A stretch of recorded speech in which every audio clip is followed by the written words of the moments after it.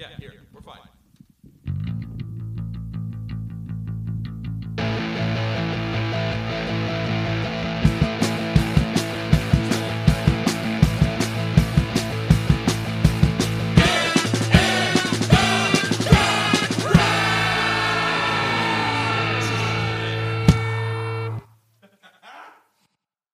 Hey, what's going on, everyone? Welcome to Get in the Garage, A music podcast. a music podcast. Mike, we have Mr. Jeff over there, and hey. we have Mr. Luke over here. Today, we're kind of looking forward to doing this topic because it's one of our favorite bands. I think the three of us can mutually agree on that. Definitely. The Pink Floyd. So the idea was we were assigned a certain section of the discography. Luke took the early stuff, so Piper at the Gates of Dawn to More. I took Metal through to Dark Side, and then Jeff, I think, did a bit of Dark Side as well with me, but then also took over Wish You Were Here, Animals, and The Wall. Yeah, so We're not going to be talking about anything after the dissolution of the four-piece band in like 1979. When Richard Wright started becoming a paid studio musician after getting kicked out of the band, I think that's where we kind of are like, okay, Roger Waters, take it easy. Yeah, and then David Gilmour's name is taken off the credits. Yeah. And it's like... Because to be fair, I mean, I want to start here at the beginning, but I pulled out the final cut. Richard Wright isn't even on the final cut. No. He doesn't play on it. No. And on The Wall, he is he's paid a like a studio musician's rate. He's not technically in the band. They just basically kick him out and then hire him as a studio guy, as like a session guy. Yeah, which is pretty. We'll get into it. Yeah, we'll get into that. So start from the beginning, though, right? So Luke, what I know that especially with you, like when it comes to Pink Floyd, your preference almost is kind of like at least the first album, right? I mean, that's like one of your favorite of the. I mean, okay, we all love Dark Side and so on, but I'm saying like that's one of your favorites, that first album. Yeah. So basically, let's talk about just a little groundwork. Pink Floyd really comes in as one of the kind of London-y, Cambridge-y blues bands. The earliest recordings of Pink Floyd have them doing kind of blues R&B standards of the day. Yep. Slight psychedelic tinge. Really, it's the London underground that gets them really going, though. You know what I'm saying? Were they? I don't know if you know this off the top of your head, but were they one of those bands that was kind of around like the Marquee Club? Because I know that's where a lot of those bands, you know what I mean? So, like Clapton was Marquee. So that would Marquee. be around that kind of scene, but that would be the hierarchy of that scene. You know what I'm saying? Right. So that would be the more known bands. The Pink Floyd really get famous out of a club called the UFO Club. Gotcha. Okay. So they were known as the Tea Set. What was it? The Screaming somethings. They also go by that name, but they play there's a recorded set of them when they were known as the Tea Set, playing some R&B and bluesy stuff with some psychedelic influence. But really, they get taken off when they get a manager and they really start playing consistent dates at this club called the UFO Club. It's a very famous club. A lot of psychedelic travelers, I would say, congregated there. And that's where the band really started to form and to improvise long jams. So basically, the band is Syd Barrett on guitar and vocals. You have Richard Wright on keyboards, Nick Mason on drums, and Roger Waters on bass. So that's the forming of the band. So basically what happens when they get a manager, UFO Club, they start kind of being a jam band of the psychedelic sort. You have the people doing the oil display in back of them. Right. Psychedelic scenes, all that kind of stuff.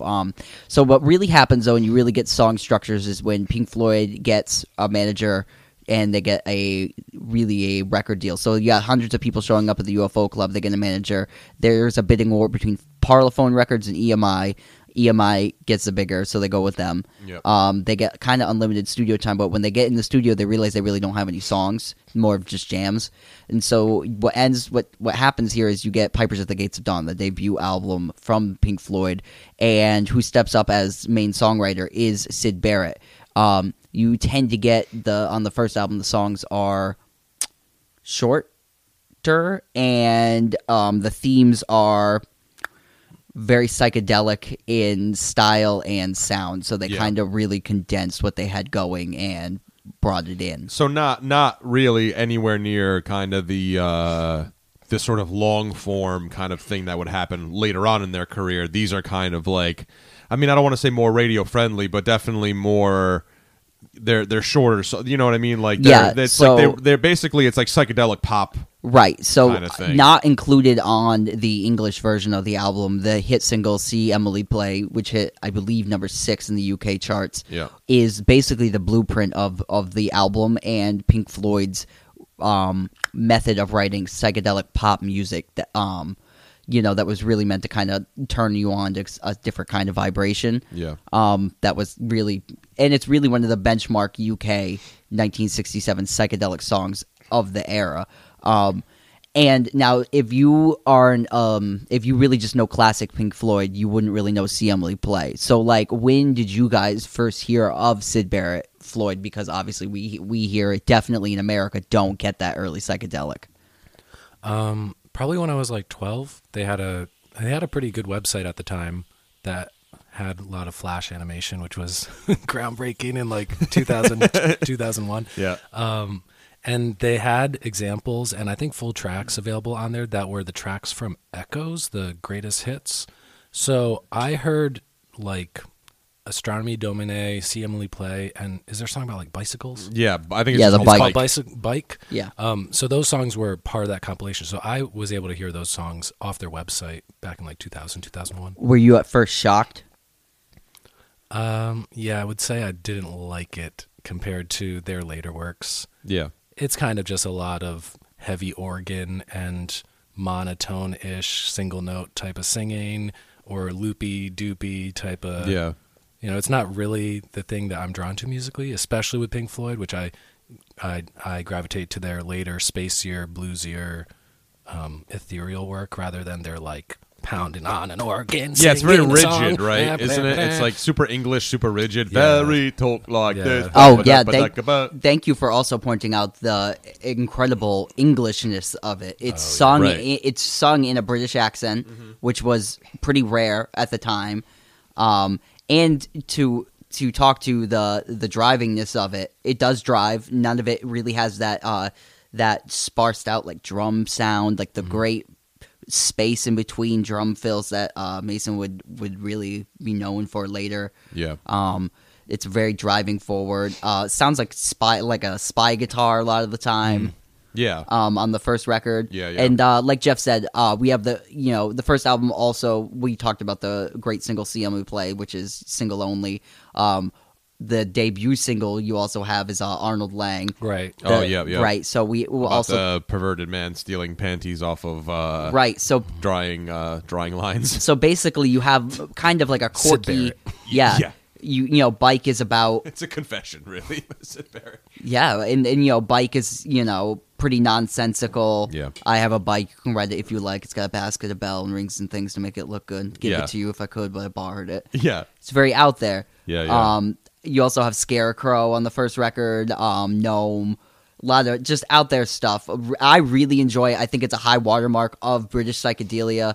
The playing on it isn't like super great or anything. It's just a really high watermark, I think, of Baroque pop. And even on like Astronomy Domine, it has that great layered Pink Floyd like hushed vocal that would like started. And there's things of it coming in. So, cool. But so that's pretty much the first album. And it really flopped in the U.S. Really was a major impact in the UK. As far as psychedelic music would go, influence of just about everybody. Because I kind of feel like that sort of like that stereotypical like maybe stock footage that you would see of kind of mid to late 60s kind of out before like the outfits get like super colorful and everything like that when you know what I mean, like, and they're lace just like and velvet, and they're kind of dancing in this club where you see like the crazy lights and like like Luke said, it's the oil projector kind of vibe and all that stuff. I mean, I kind of feel like that Pink Floyd is really what it's like kind the of opening scene that. Of Austin Powers. Yeah, right, exactly. That's what it was. And So what Pink Floyd suffered from here, and I think like if most people kind of know where we're going with the story, is Syd Barrett kind of had something of a nervous drug-induced breakdown. Yeah. So at the time that this album was getting written, Pipers, heavy LSD experimentation begins to happen. You have a lot of hangers-on. You have a lot of drug people around. It's really of that era. And this is the first era of psychedelics in heavy pop culture.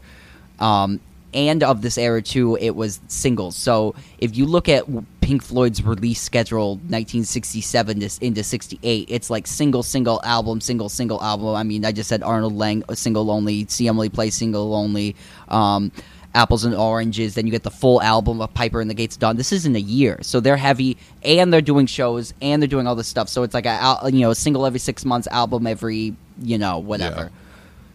So you got to stay in the charts to be relevant. So what happens on somebody that already has some kind of mental illness or something weighing on them is, I think Brian Wilson really suffered of this, is that the heavy album, you know what I mean? A lot of musicians take breaks now, take long years off. Like System of a Down just took 10 years off in between records, something like that. Crazy. Yeah. So that's what I'm talking about. And the heavy drug use coped with the release schedule of the band, made it so that Syd Barrett really suffered creatively. Oh man, that was hard for me to say. And it's early. And mentally. So yeah. You really get this breakdown on the second album, The Sauce Full of Secrets. I know you were humming me the end track, Jugman Blues, earlier. And this is really where the band starts to change and fall apart at the same time. And member David Gilmour's brought in. Yeah, so he's brought in school friend of Syd Barrett. Yeah, correct. And like 3 years younger than everybody else. And I think A Saucer Full of Secrets is the only Floyd album that has both David Gilmour and Syd Barrett on it. Very much a transition record. And the only song on that record to have all 5 of them is Set Controls to the Heart of the Sun. Yeah, which I like that song too. I mean, I think this record's got some strong points on it, but it's definitely a mess. Yeah, and it does sound like kind of a mess. But so David Gilmour's brought in almost as school friend to Syd Barrett to kind of quell his uneasiness in the band. And when David Gilmour comes in, he really is brought because Syd has really given up writing songs. He's given up playing on stage. He's just given up in general. Yeah. And so basically by the end of this album is they just don't pick him up for gigs anymore.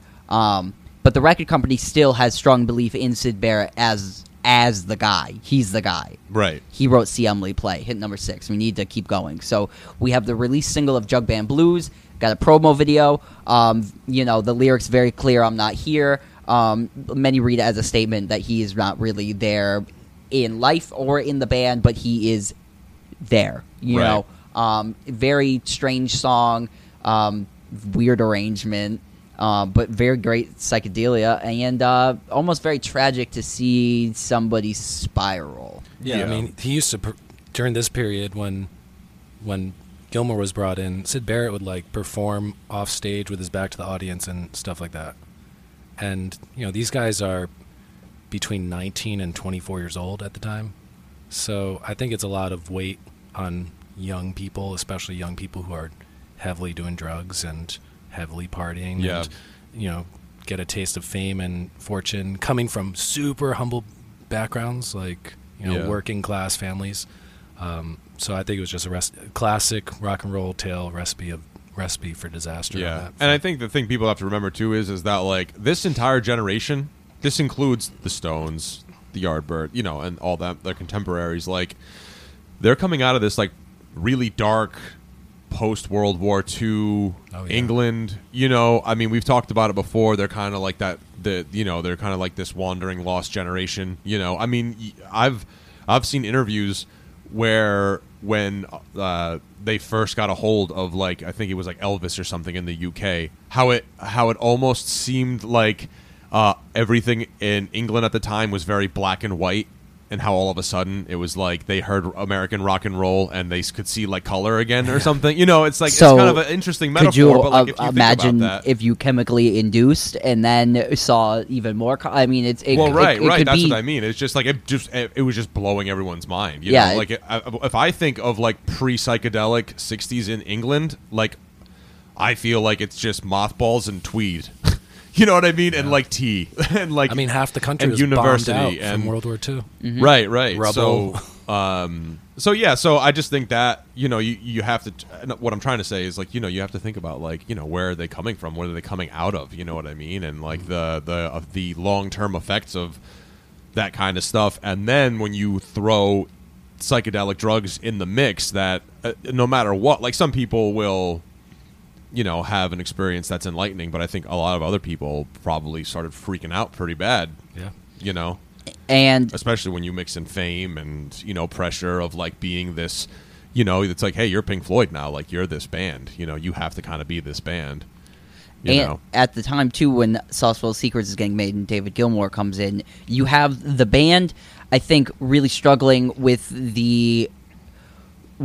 themselves to be honest about what's happening in the situation, and I think it shows up in later works of theirs, their regret of how they treated the situation, how they handled it. Oh yeah. Maybe what they didn't do. You know what I mean? Yeah. Like and I feel like that comes out later in their music, but at this time it's all very passive. And like I was saying off mic before, the way they kicked Syd Barrett out is all very English. Yeah. They're like, it's very like stiff upper lip. Yeah, they're like, well, maybe we just won't pick him up today. That kind See of if thing. he shows up for the gig. Yeah. And of course he didn't really. I Or mean, he'd show up and he'd stand at the back of the auditorium and he'd just like glare at them. Yeah. In some state of psychosis. Yeah, so they really just kind of quietly. Which is not the right way to do it. No, they quietly forced him out. No, without yeah. really much of a statement about it. They were writing songs for the next 15 years about their guilt about it. Yeah, exactly. And I think it was either Wright or Mason lived with him at the time, and he'd like have to go play a gig, and he'd be like, "I'll be out for cigarettes. I'll be back." And he just went for like hours, and then he'd come back, and Syd Barrett would be like, "Did you get those cigarettes?" And he's like, yeah. Like, just because I'll be in my room, see you. Yeah, he knew, but he didn't, you know what I mean? So, really, this is falling apart. But if you want some musical things on there that are worth their salt, Second Controls of the Heart of the Sun really became a hard staple in the band's set list up to almost about the mid-'70s. Great song. Really, I feel like the first classic Pink Floyd song in the canon that would sound like them for the next decade. Yeah. Sauce Full of Secrets is kind of like an Adam Hart Mother style song suite. Yeah, song suite. It's not the best thing they ever did, but it's a good attempt. This album isn't a horrible listen. It's a good sense of what was happening psychedelically in '68 in the UK. And I think if you know the context of the story of between the members and stuff, it makes sense. It's very much like it sounds like it's a transitional record. Yeah. It's like you know. So it's like I think it's the brushing off of the first thing of like British psychedelia and the brushing off of the Syd Barrett era, transitioning into a David Gilmour era, which is more guitar based, more melodic based. Right. But to be fair, the rest of the members, considering the fact that, especially in the first album, that Syd Barrett was the principal songwriter, I mean, the other guys now, without Syd Barrett, definitely did like rise to the occasion, and they had to, and I feel like they parsed out their songwriting. That they figured out how to write songs over the next few albums. So into transitioning to the album More, which is a film soundtrack, I feel like they took that because it wasn't so much a studio needs a single kind of thing. It was more of a maybe if we take this soundtrack, we'll have some time. We'll bide some time, be able to figure out how to write some songs in a structure because it needs to be to a certain time length, right? Yeah. So they would set it up that way. I think it was really healthy for the band. It's not so much the most original stuff. There's more like derivative blues on it, but they did figure out that nice vocal blend that you get with Gilmour. He's very soft in there. That gets more refined. Yeah, Gilmour and Richard Wright doing those nice. Yeah, and you get Richard Wright really writing more mood pieces. Is that how would you less say that? Just sticking on the Farfisa organ and using different variety of keyboards. Yeah. Taking a step back to Sauce Full of Secrets, just one notable fun fact. That was the first album that the band worked with the art collective Hypnosis, for their album art. Oh Correct. yeah. So the Yeah, first yeah, yeah. album, which is the like kaleidoscopic picture of the band, I don't know who did the photos, but every album from the second one, Saucerful of Secrets, up through Animals, was all done by Hypnosis. Specifically, Storm Thurgeson gets a lot of credit, but I think other people did some of the photography for those albums. Okay. Awesome. Nice. Yeah, and great album. I mean, like just to touch on the album art, like very interesting.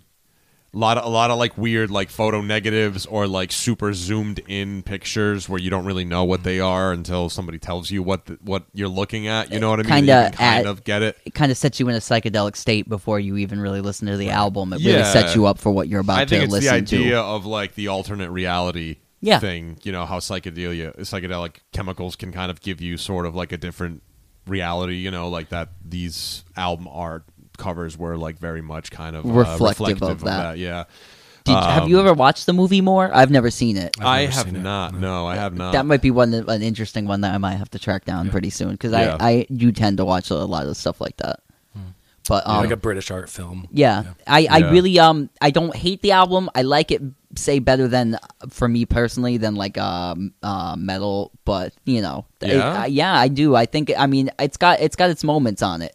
It definitely does. It's definitely like an exercise, I feel, and something Yeah. that's overlooked. It's not a need to listen to. It'd probably be on the back end of stuff, but good transition and a great thing to see David Gilmour transition as a songwriter, guitar player, and member of the band, and to also see like the sparsy drum fills come in, the keyboard work. This is all like you get to see how basically from More. Oh, sorry, blowing out the mic. From More on, you really almost are anticipating the release of Dark Side. I feel in a moment where we can look back and that's how we experience Pink Yeah. Floyd. I feel like it's a building towards the great magnum opus. Yeah. And More's cool because it's pretty much half the tracks are just instrumental tracks.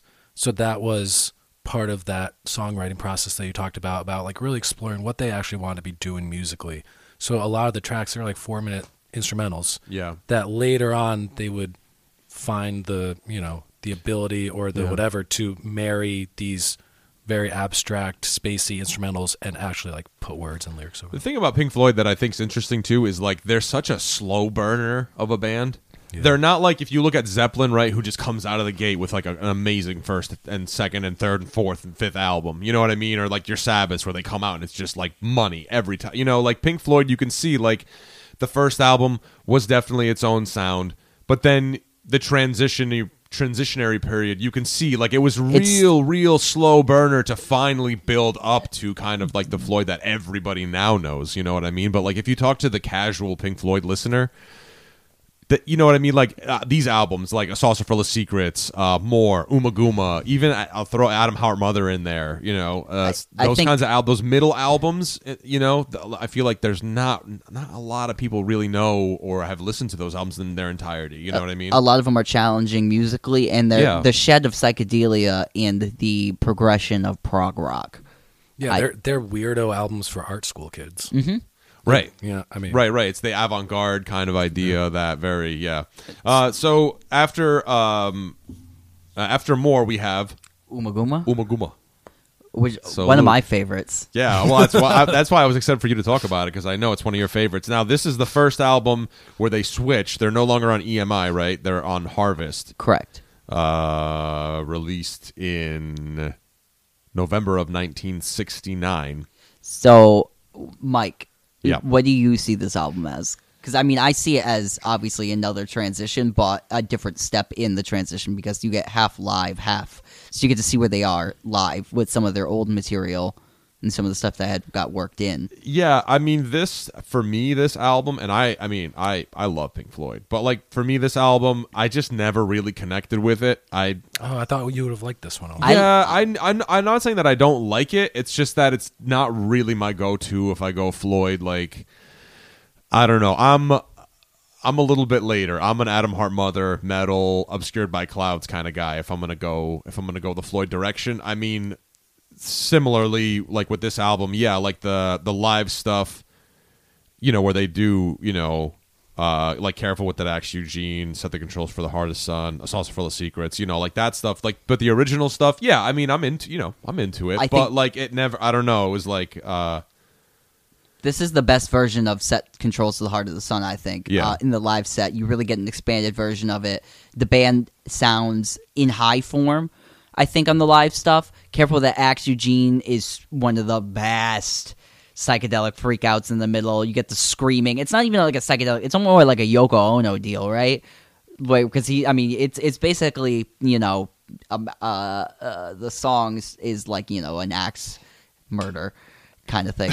yeah. So in the middle of it, there's a screaming freak out of an axe murder. The lead vocals are attributed. The whispered phrase and screaming is Roger Waters, and the scat singing is David Gilmour. So that gives you a little taste of what that song's like. Yeah. Careful with that axe, Eugene. Yeah. So yeah.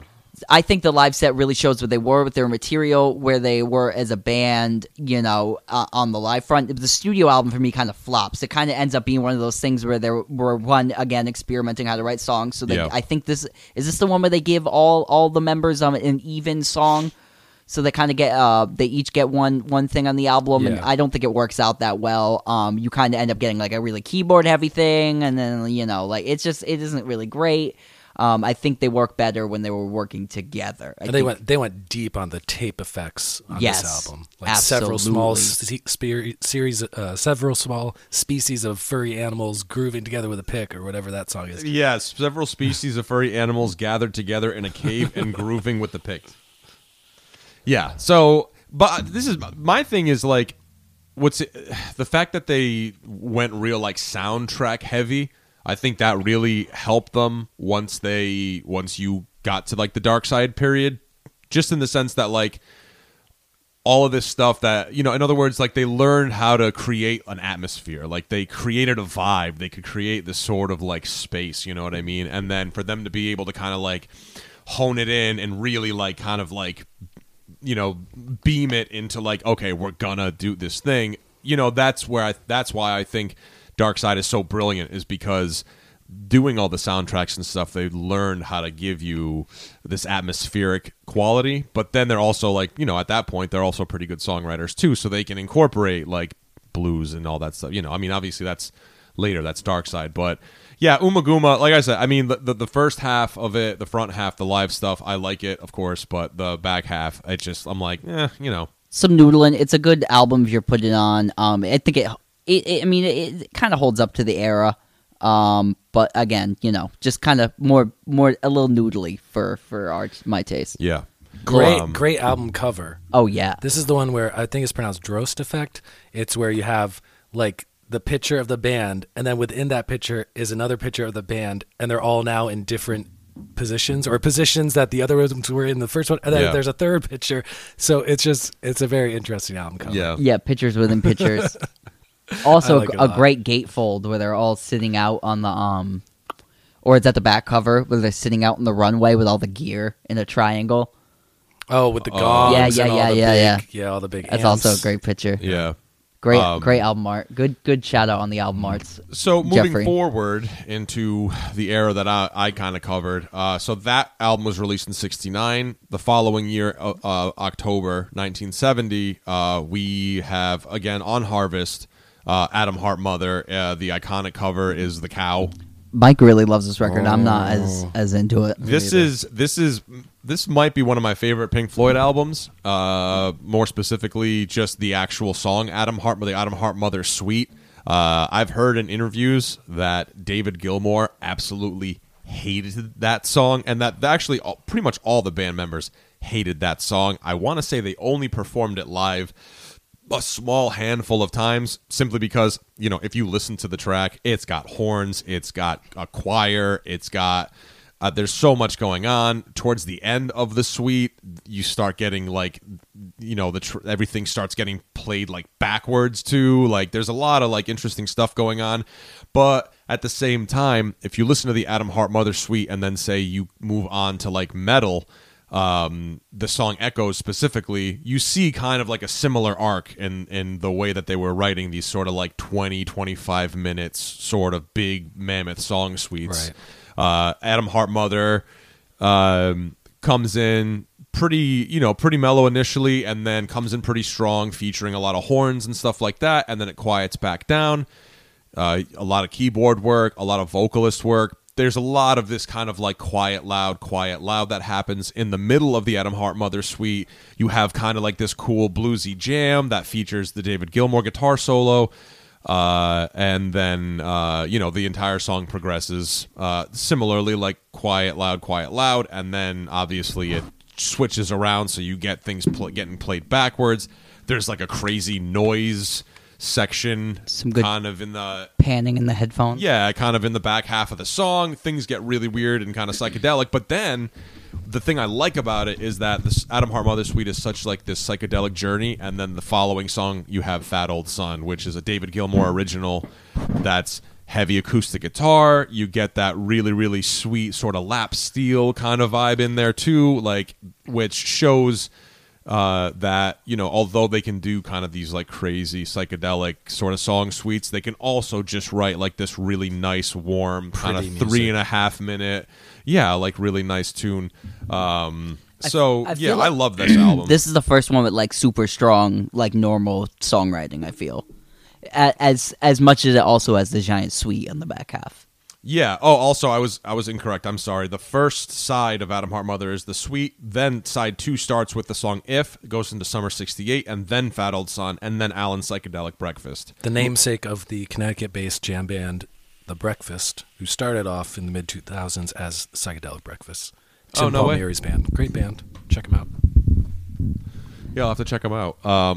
But yeah, Alan's Psychedelic Breakfast 2, another interesting song where it's literally the intro is a recording of a man, sounds like he's cooking breakfast, like but it's cool because like it's one of those like there's this cool part where what I'm imagining is like when you turn the gas stove top on and you have to light a match to light it. It's cool because they kind of like pair in, like you hear him and you hear I think Mike music accompanied with it. It's just Mike likes interesting. I think the mundane psychedelicness of it, which is how, like, you know what I mean, you take it so far out and then like it's so far out that it's just a guy cooking breakfast. Do you know what I mean? Right, yeah. The Minutemen have a song like this too, and I can't think of what it's called, but at the top of my head, but it's on Double Nickels on the Dime, and he brought Mike Watt brought the song to D Boon, and D Boon went, "Man, this is like no one's gonna understand what you're saying. You're too far out. You're too ethereal." And he came back with a song, and he went, "This is the most real shit you've ever heard. This is the most real shit. Everybody knows this." And it was a note from his landlord that the shower was leaking and that they needed to recaulk the tub. Because it was some real shit. Yeah. You know what I mean? Instead of getting so far out, it's so normal. I just think like the explorations in like The Ordinary. Yes, or they went so far out in the extraordinary. Careful with that axe, Eugene. Yeah. That on the next album, it's just a guy cooking breakfast. It's some real shit. Right. I don't know. That's the way I always see it. I mean, I like the yin and yang. I like the creative art schoolness of it. Like if this was like Jeff was saying earlier, if they had an art school record, I think this is it. Mostly for Adam Hart though. It's such a crazy piece. If I can draw a comparison with the Alan Psychedelic Breakfast, it's kind of like when you hear Miles Davis and he talks about how he's like, I'm sitting in my my apartment and like I hear the noises of the city and that's music. Or I go see a basketball game and I hear the squeaking of the sneakers. That's music. So I think it's a similar kind of outlook in that way, where it's just kind of like there's like sort of like this soundtrack to life that isn't necessarily individual notes. You know what I mean? It's all sound. It's all it's all vibrations of air. It's like I don't know. Maybe it's a little far out to say, but we're covering Pink Floyd, so whatever. It's all groovy, baby. No, I get what you're saying. Yeah. So picking up what you're putting down. So again, Adam Hart Mother, not everyone's favorite. One of my personal favorites. Yeah, Mike enjoys that record more than most people do. Yeah, but again, I've said it on the podcast before. It was just, especially the Adam Hart Mother suite. It was I was listening to it heavily during a very specific part of my life. I'm very emotionally attached to that album. It was kind of like like most people, I think, like sort of the hits on like The Wall or Dark Side and stuff like that. But when I initially first started doing like, okay, roll up the sleeves, let's really get into the Pink Floyd. of course, the first album that I bought was Dark Side, but right thereafter, I got Atom Heart Mother, and it was just like, you know, it was just blowing my mind back then. You know, Move on over. So speaking of moving on, after this, we have the album Metal, still on Harvest, released October 1971. And Jeff, can I interject real fast? Absolutely. Jeff, do you have anything to say in the album artwork for Metal? Yeah, supposedly it's a picture of an ear underwater.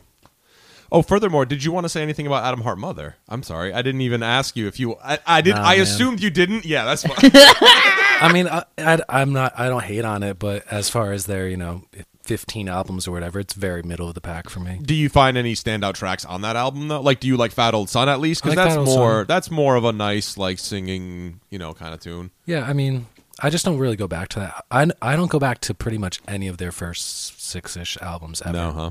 No, I mean, it's just not. But with Metal, you did say that Metal was a pretty frequent listen for you, sort of early on in the Pink Floyd exploration. Yeah. Yeah, I enjoy Metal more. I like the song Fearless. I like the song Pill of Winds, One of These Days. Even Saint Tropez, which a lot of people just write off as like a fluff song. I enjoy that one. And it has echoes on the end of it. Which is some prime, I think the most prime pre-Dark Side song they have, I think. What, Echoes? Yeah. Yeah, I definitely feel the whole vibe. If you're talking classic Pink Floyd canon. Yeah, I feel like the whole vibe of Echoes is very much like we'll see that later in Dark Side of the Moon, even though we have an album between Metal and Dark Side, Obscured by Clouds. I definitely feel like Echoes is the first where you're like, oh, okay, I get it now. I feel it now because it has same thing. Like it starts off, I associate it a lot with Atom Heart Mother because it starts off very quiet, and then the build to the actual like verse part of the song is still very like it's got this sort of like flow. Overhead the albatross hangs motionless upon the air. Like it's that kind of like. It's Echoes does not remind me at all of Dark Side. It reminds me of like Animals.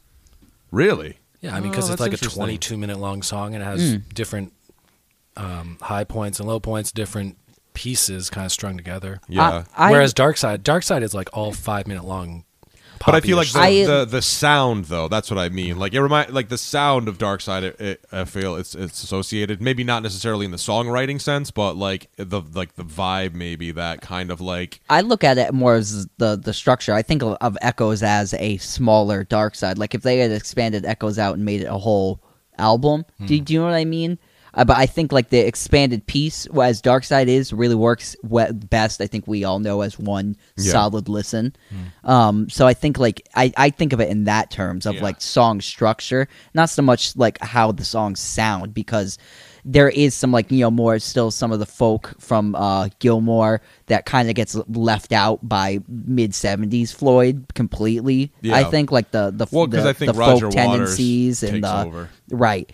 But so you kind of got a little more different style songs on it, but I definitely think Echoes as a piece works the best as like the long form song. It's kind of like quotation. It's the refined Atom Heart Mother suite. I think it's the more Pink Floyd sounding Atom Heart Mother suite. They kind of drop the real intense like horn section. You know what I mean? It's less like a classical piece and it's more like a long form prog rock song. Yeah, like prog. While we're talking about Echoes, you want to talk about the Live at Pompeii, which was done. I think it was recorded like 2 weeks before Metal was released. Yeah. Metal was recorded early in the year 1971, but then in October, I think like 2 weeks or whatever before Metal actually came out, they recorded at Pompeii.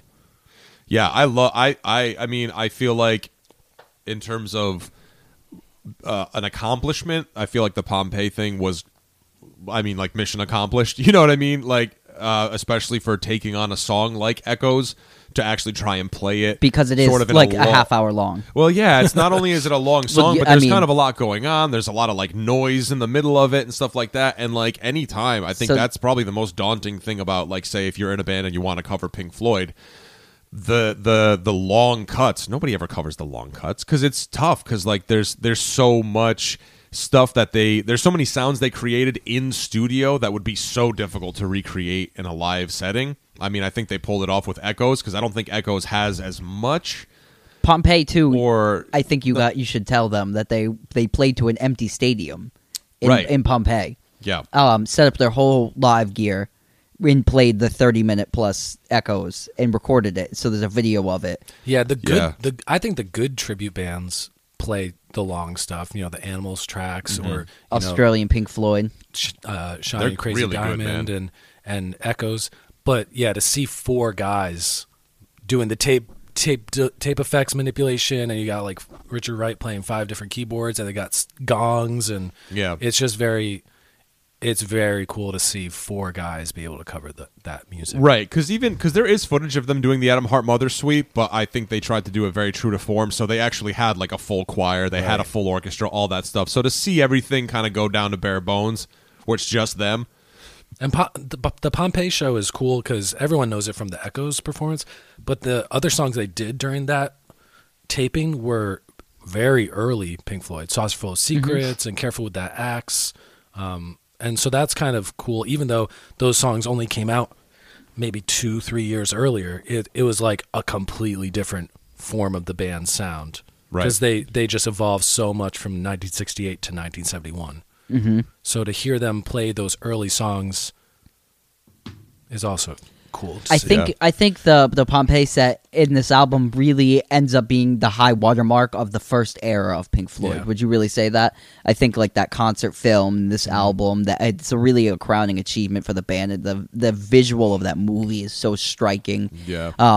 It goes along with their album covers in such a fascinating way, I think. And me and Mike saw it live in the movie theater. Do you remember that? Yeah, when Mystic Disc put on the thing, yeah. Well, and then they A-B'd it, remember? Like, he started it off by watching, it was just the Echoes, it wasn't the full set at Pompeii, but it was like Echoes, and then we watched David Gilmour live in Pompeii, which that was the full production. That was like all the lighting and like a full audience and like the the whole thing. But very cool to watch. Very, very cool to watch.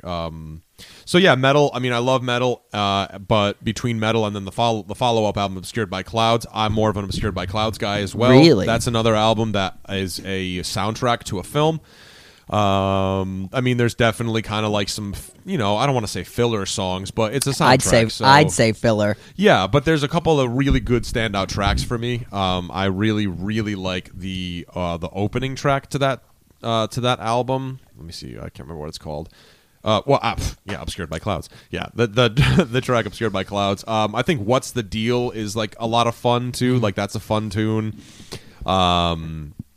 Childhood's End is probably like one of my favorite Pink Floyd songs of all time. I like Stay. Stay's cool. Like there's some good cuts on that album. I mean, it definitely, when you find out that it's a soundtrack for a film, like it makes sense. I mean, there's a lot more singing, rather than maybe some of the other, like More has some more instrumental heavy stuff, which is also a soundtrack, but Obscured by Clouds definitely has has some actual singing and songwriting in it in that way. But yeah, I just think Childhood's End is another great tune that like would be foreshadowing into like Dark Side.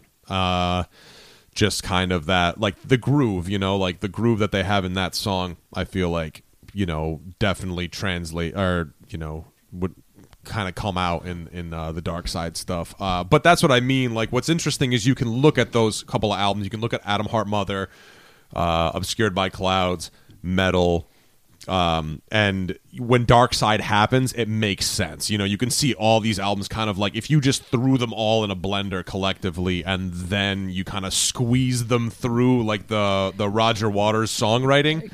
Can I also give you you you have Dark Side. Another thing to compare is almost like you have that middle period of Fleetwood Mac where they weren't the blues band with Peter Green anymore, and then they weren't Buckingham Nicks.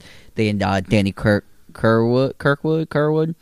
On guitar and some other people floating around in that middle period, and it kind of leaves you with it's Fleetwood Mac, but is it Fleetwood Mac? Yeah, transitional period, right? Yeah, right. So I think that those albums, they're definitely like searching, trying to find their sound, and then Dark Side happens, and now you're like, okay, yep. It was and too. I think Dark Side was 72. Like, it's just like right place, right time. Yeah. Yeah, it's just like let's just move on to Dark Side because, like, let's be real. Again, this is 73 though. 73. Thank you. I mean, this is the album. You know, in my opinion, this is the Pink Floyd album. I mean, there's so many albums in their catalog that I love, but I think for me, this is like the magnum opus. You know, even though I think Roger Waters believed that The Wall was the magnum opus, but no, he thought the Final Cut was the magnum opus. God. I mean, the Final Cut's got some good cuts on it, don't get me wrong, but I just prefer either the straight David Gilmour songwriting or the David Gilmour with Roger Waters songwriting. But once things start getting to where it's Roger Waters is the principal songwriter and we get the whole... Because that's the whole thing, right? Like, leading up to here, Pink Floyd is a fairly successful band, but Dark Side of the Moon would be the album that launches them into, like, superstardom, I guess, if you want to call it that. So why is Dark Side so good? I think that there's so many layers. Musically, it's a fantastic album. I think the recording is amazing. I think that shout out to Alan Parsons. I think that at this point, they've really mastered kind of the in-studio sort of sound effects thing, like the reverse, the taping and the this and the, you know, like all that kind of crazy stuff that you hear on Dark Side. I think it's the first album where it's kind of done, I think, tastefully and not to the point where you're just kind of going cross-eyed because you're like, all right, man, I've been listening to 2.5 minutes of just this like crazy noise. Like, I mean, you get that on Dark Side, but you're not upset about it, where I feel like maybe with some of the earlier albums, you're kind of like, all right, I feel like this is kind of getting dragged on a little bit here, you know? Like, it's kind of like, all right. But Dark Side, I feel like they really, really honed it in. Like, everything is really reduced down to like all the best aspects of this band, and I think it really shows on this record. I feel like the difference mainly is the overarching theme of like humanity, and, you know, working class people and the strife of people. So I feel like it has a great sense of overall theme that is very recognizable. There's, you know, it's very, I mean, we've kind of talked about this before, but, you know, money, human, you know, great, it's got death in it, it's got life, us and them, time, everything a human deals with on a subconscious level every day that we kind of try to push down. I feel like all that stuff is talked about in Dark Side of the Moon, so it's a very relatable record, and almost makes it like that whole, like it's a one long kind of story overarching of you know, same kind of theme. Yeah. So I feel like that's why it's so successful. The other thing about it is the songs themselves. There's great pop songs in there. Right. And they're 4 or 5, and instead of, like, you know what I mean, they're all strung together with the same kind of thread that makes it like, it's almost like you make it a blanket, right? Like a patch blanket. Each one has its own thing. When you connect it with the same thread, it's going to make it even more, you know, more powerful of a thing. Yeah, and this is one of the first concept albums we see as well. Like the idea that every song runs into. I don't think it's one of the first. I definitely wouldn't even place it in that close. I think it's one of the most successful. I think that's... What would you say, so then what would you say was maybe an earlier concept album? Oh my God, Sgt. Pepper. There's a jillion. Oh, yeah. Yeah, I suppose so. There's a jillion before you reach 73. Yeah. Tons. Yeah. Yeah, I think this album is successful both, you know, musically and commercially, because it's not... There's 2 songs. I think there's 3 songs. They're over 5 minutes on the album. And it's not just 5 tracks. It's 10 tracks. So it could actually play on radio because, you know, 5 of the songs are 3.5 minutes long or shorter. And I think this album contains more melody than their previous 6, 7 albums combined.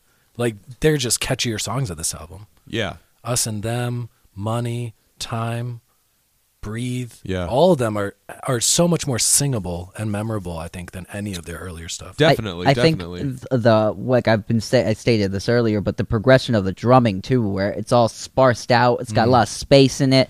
The drumming for me in Pink Floyd, when you get to Dark Side, it's so melodic with the song. It works in it so well. Everything's sitting in a groove, in a pocket. There's no fill that shouldn't be there. Yeah, you know what I mean. I wanted to ask you, like, as a drum, because I feel like people sleep on Nick Mason a lot. Like, he's groovy. His some of the best drum fills I've ever heard recorded. Yeah, drum fills all day.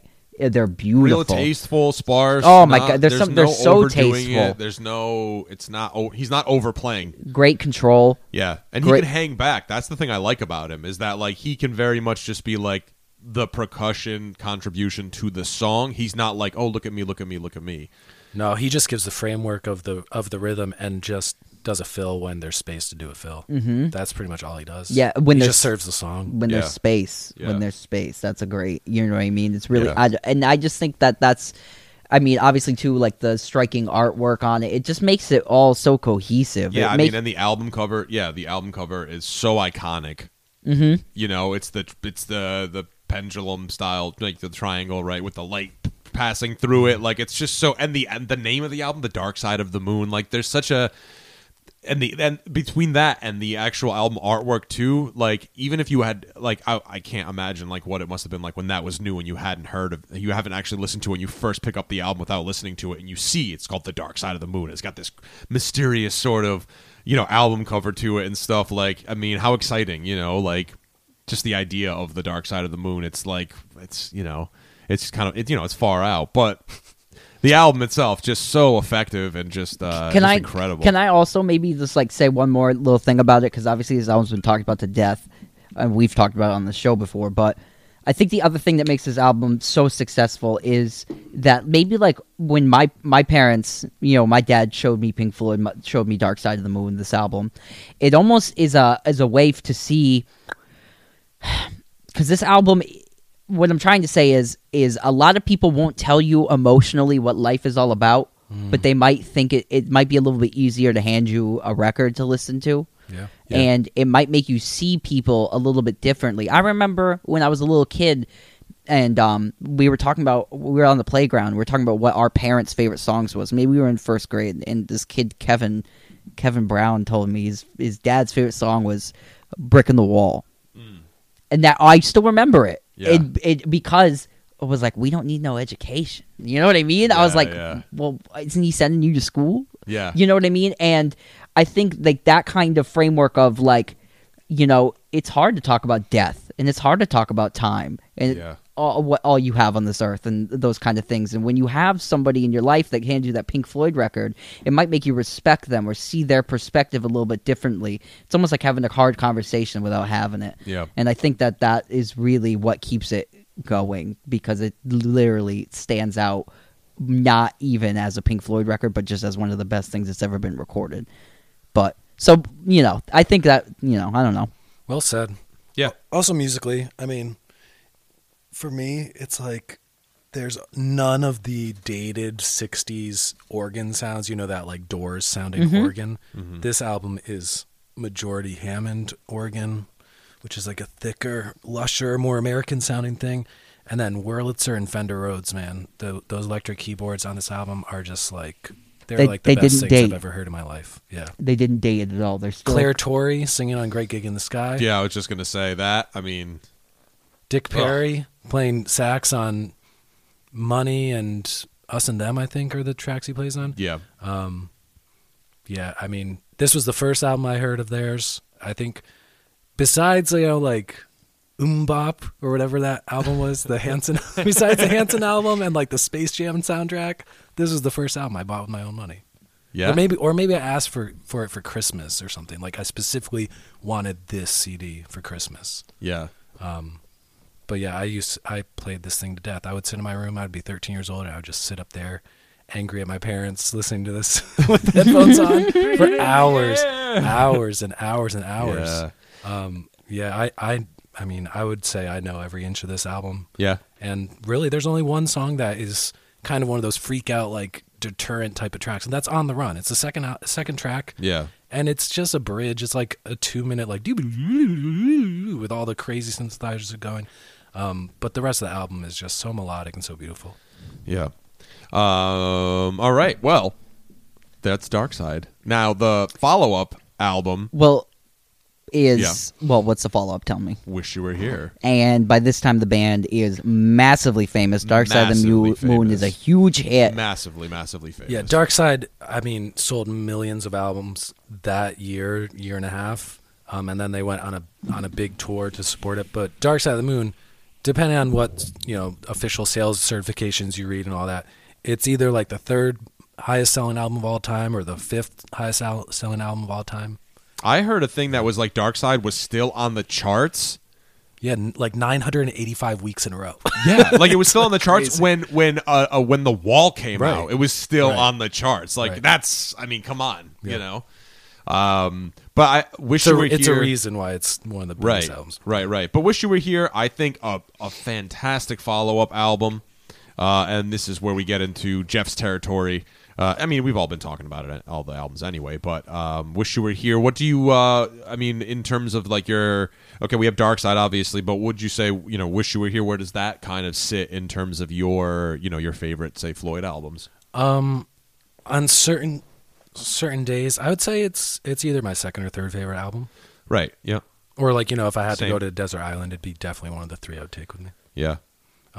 So this album was recorded at majority, if not all, at Abbey Road Studios, and this was their first album being recorded as now being the biggest band, quote unquote, the biggest band or one of the biggest bands in the world.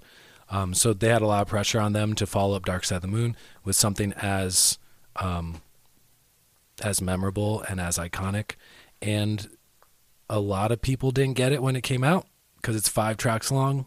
And it's, a 15-minute track that's like parts 1 through 5 of Shine On Crazy Diamond, and then it's bookend on the other side with another 15-minute track to finish that song out.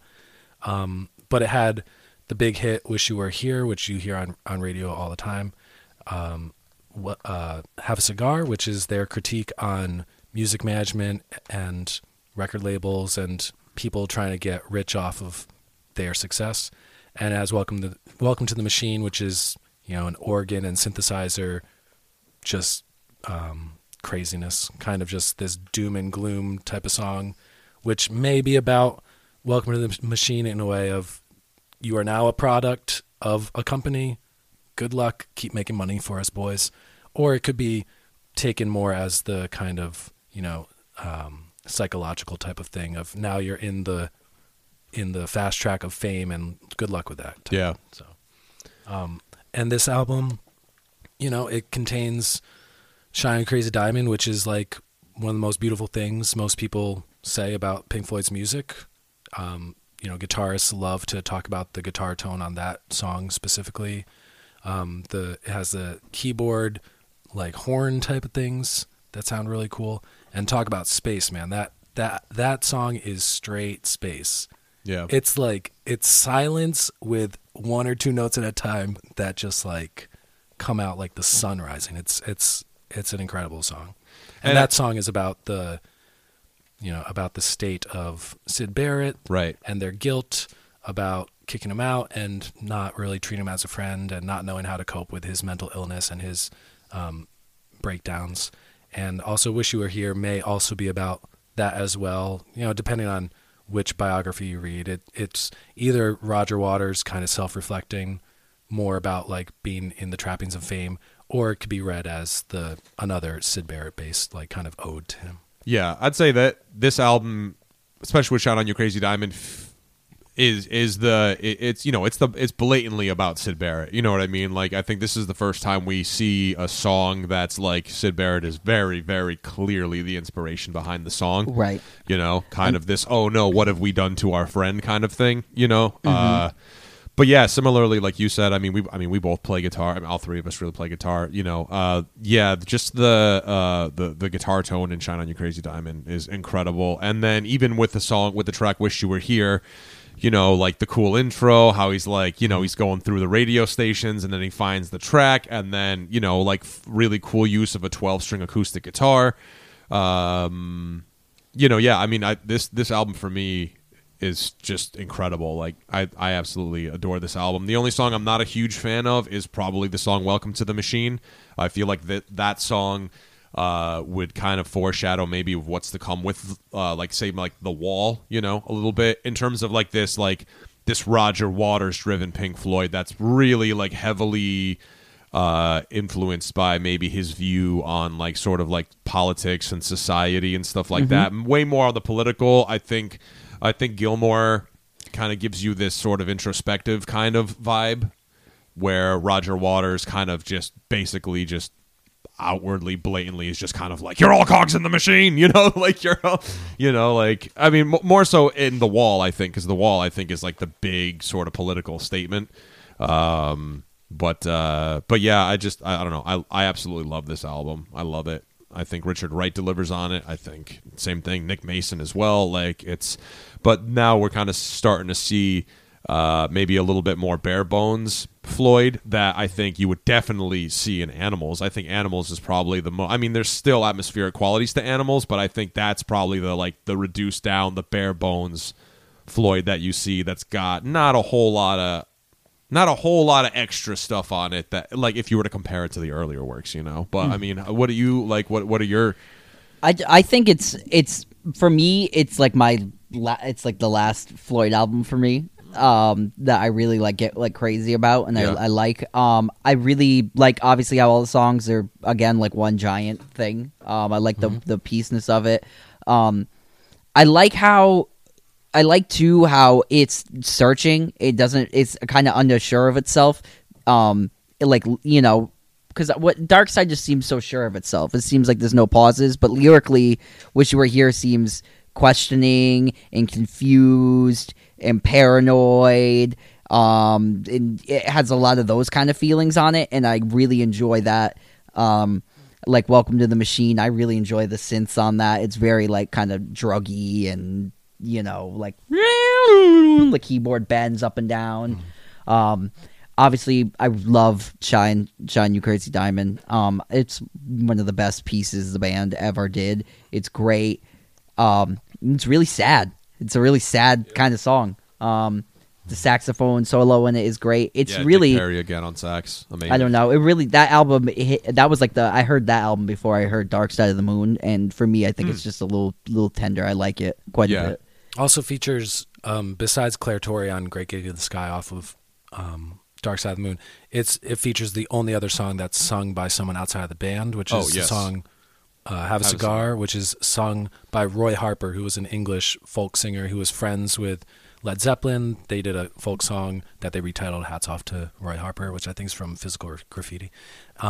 So he came in to sing that because he was friends with the band and they were recording. He happened to be there, and I guess Roger Waters was originally going to sing it, but he had blown out his voice from singing Shine You Crazy Diamond.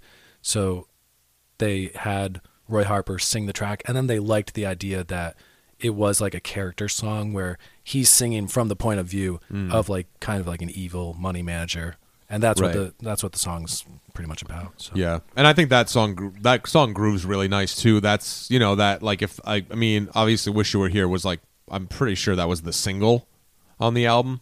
But I think Have a Cigar was another single as well. I mean, yeah, it's just funky. Shout Out You Crazy Diamond was too long to be a radio single, So, but yeah. So then after that, we have. Then they did Animals, which is super political, super social commentary. Animals. Probably one of my favorite Floyd albums. Another album like Wish You Were Here, where it's 5 tracks. But in this case, it's kind of they invert it. Instead of 2 15-minute tracks bookending, it's like 2 2-minute acoustic guitar tracks. Yeah. The Pigs on the Wings Part 1 and 2. And so it's Pigs on the Wing Part 1, Dogs, Pigs, Sheep, and then Pigs on the Wing Part 2. And this album is kind of a take on George L. Orwell's Animal Farm, where it's the satire of culture, using farm animals as the metaphors for how the different classes work. So you got the dogs, who in the Pink Floyd Animals album, the dogs are the predators, possibly the people looking to take their money, et cetera, et cetera. The pigs are the ruthless people at the top of society, so politicians and the high social class and royalty. And then you have the mindless people, the sheep, who are at the other animals' will. This album is one of the last Pink Floyd albums I actually ever listened to, because I'm just not the biggest fan of Roger Waters' voice. Yeah. Or I hadn't been until my mid-20s. And after Dark Side of the Moon, like once Syd Barrett left, Roger Waters was kind of the head of Pink Floyd, the head songwriter and the head decision maker. But especially after the worldwide success of Dark Side of the Moon, Roger Waters like turned into the egomaniacal douchebag rock star, the stereotype. And he started to order all his bandmates around, and he started to tell them that their contributions weren't enough, and they didn't like their songs. I believe the quote is, "I am Pink Floyd." Right. I mean, there's a reason why I've never listened to anything that Roger Waters has done after The Wall, because I have no interest in supporting someone who destroyed one of my favorite bands. Like, right. Way of saying it. Yeah, and that's I think that was the kind of the cost of success. Which one's Pink? Which one's Pink? Well, yeah, right. Sid Barrett. I mean, let's be real. Sid Barrett is Pink, but I think Roger Waters had delusions of grandeur. Yeah, so Animals. Well, not really delusions. So Animals is it's interesting because really Gilmour only sings on Dogs, which was the only song he wrote on the album, and even on that track, Roger Waters sings some of the lead on that track. So it's like 90% Roger Waters singing, which is not exactly my cup of tea. So it took me a while to really get into this album. But once I did, I was glad I really gave it a chance, because Dogs, Pigs, and Sheep are crazy songs. They're all amazing songs. And those are like mini song suites in themselves, each of them. Yeah. You have Sheep, you have the Fender Rhodes intro by Rick Wright, which is, like a 2-minute, just beautiful electric keyboard thing that segues into this rockin' track. You got Pigs, which has the driving cowbell beat, and it has the Heil, what do they call it? The talk box pig sounding guitar solo. Yeah. And you have Dogs, which is Dogs sounded like their disco stuff on The Wall, because it's a very driving beat, but then it like breaks down in the middle to this like spacious, slow thing. Yeah. And then it comes back with the driving beat at the end. And this album is also just kind of strange because Roger Waters only played guitar in one song, which is, I don't know. I love his bass sound. That P bass, just thick, simple, stay to the groove, stay to the roots, just support the rest of the sound. And instead he only plays bass on Dogs, the David Gilmour track. And then David Gilmour plays bass on Sheep and Pigs, which is, I don't know, maybe just as like a teenager, as like a music quote unquote purist, like just having my own thoughts about things. I was like, well, fuck this album, because like they aren't even playing their own instruments or or whatever. But when I went and actually like really got into this album in my late 20s, I love the bass stuff that David Gilmour plays on Pigs and on Sheep. It's kind of more interesting than anything Roger Waters played, because he plays like with a slight chorus effect, or I know one of the songs, I know on Pigs it was a fretless bass. I'm not sure if Sheep was a fretless bass. So it gives it this like kind of liquid, almost out of tune kind of sound. Yeah. And he has more movement, and he uses a pick instead of finger style a lot, like Roger Waters did sometimes. So just sonically, I love this album because I love it now because it's so different. But it took me 15 years to listen to this album. Yeah, it took a while. Yeah. Maybe when Jeff's like 80, we're gonna be podcasting. He's gonna be like, "That's Sid Barrett." That's it. I'm gonna come full circle. Yeah, you're gonna come full circle. Sauce Full of Secrets is number one. I'm just be taking 3 hits of acid every day in my morning tea. Yeah, by then microdosing will probably be, Yeah, it's gonna be in the water supply. Also, like I mean, no, it's fluoride, bro. I was a little scared off from the 15-minute tracks too. Right. Because like you gotta have time. Yeah, and this album, Animals, is such a dark album. Yeah, it's such an angry. Well, such the an thing angry is album. too, I think it's worth mentioning the fact that at this point, I'm pretty sure all the band members are at each other's throats. Oh, I'm sure. Especially because like moving on now, when we get to The Wall, like that, the whole crazy thing about it is like Richard Wright's kicked out of the band. He's on The Wall, but at this point he's kicked out of the band and he's being paid a studio musician wage to basically just... Oh, yeah, you want to get into The Wall? Yeah, well, we'll touch on it lightly. We have about 10 minutes left, so I think, we'll spend the next 10 minutes just talking on The Wall. I mean, production-wise, I'm into it. I think the way that like you were with Animals, where it took you a while and you had to kind of go back to it to kind of appreciate it, I felt like that was kind of how I am with The Wall. I still don't love the album. I think it was very much significant. I think it kind of like it was kind of like a little, it juiced up kind of Pink Floyd's popularity back again, because I mean, from the success of Dark Side, Wish You Were Here, great album, Animals, great album, but when you're talking about like them kind of being put back up on this sort of like, psychedelic pop rock sort of prog sort of pantheon pedestal. sort of pedestal, thank you. Definitely, I think like just the track, like Another Brick in the Wall, like that song itself, like just the catchy chorus, we don't need, it is like a big that album. thing. It's too big. Comfortably Numb, huge hit single. Yeah, Comfortably Numb. Another Brick in the Wall, part 2. You. So Yeah. some background for people who don't know about The Wall. So after the success of Dark Side, after the continued success of Animals, they released Animals, and the week that Animals was released, they went out on their first stadium tour. So they weren't playing to 5,000 person, 10,000 person venues anymore. Now they're playing to 50 to 70,000. Yeah, venues. so the production becomes humongous. They're playing on a stage where I've never been there, but like they couldn't even hear themselves think when they're trying to play these, especially the spacious, beautiful, tranquil songs. There's people screaming, there's people setting off fireworks in the crowd. And so during the Animals tour, Roger Waters, the whole band was traveling separately in separate Winnebagos. They would park in a parking lot with the doors facing away from each other. They did not like each other, but they set out on this huge stadium tour. Roger Waters he spit at fans on their last date in Montreal because they were being so loud in the front row that he was so angry that the spotlight guy was only catching his feet instead of his face, that he started going on a rant. He spit on these fans. At the end of the show, they played a second encore. David Gilmour stayed where the soundboard was. He's like, fuck this shit. And the band just played this slow 12-bar blues bullshit. And Roger Waters like, here's some music to leave to. Like, fuck you.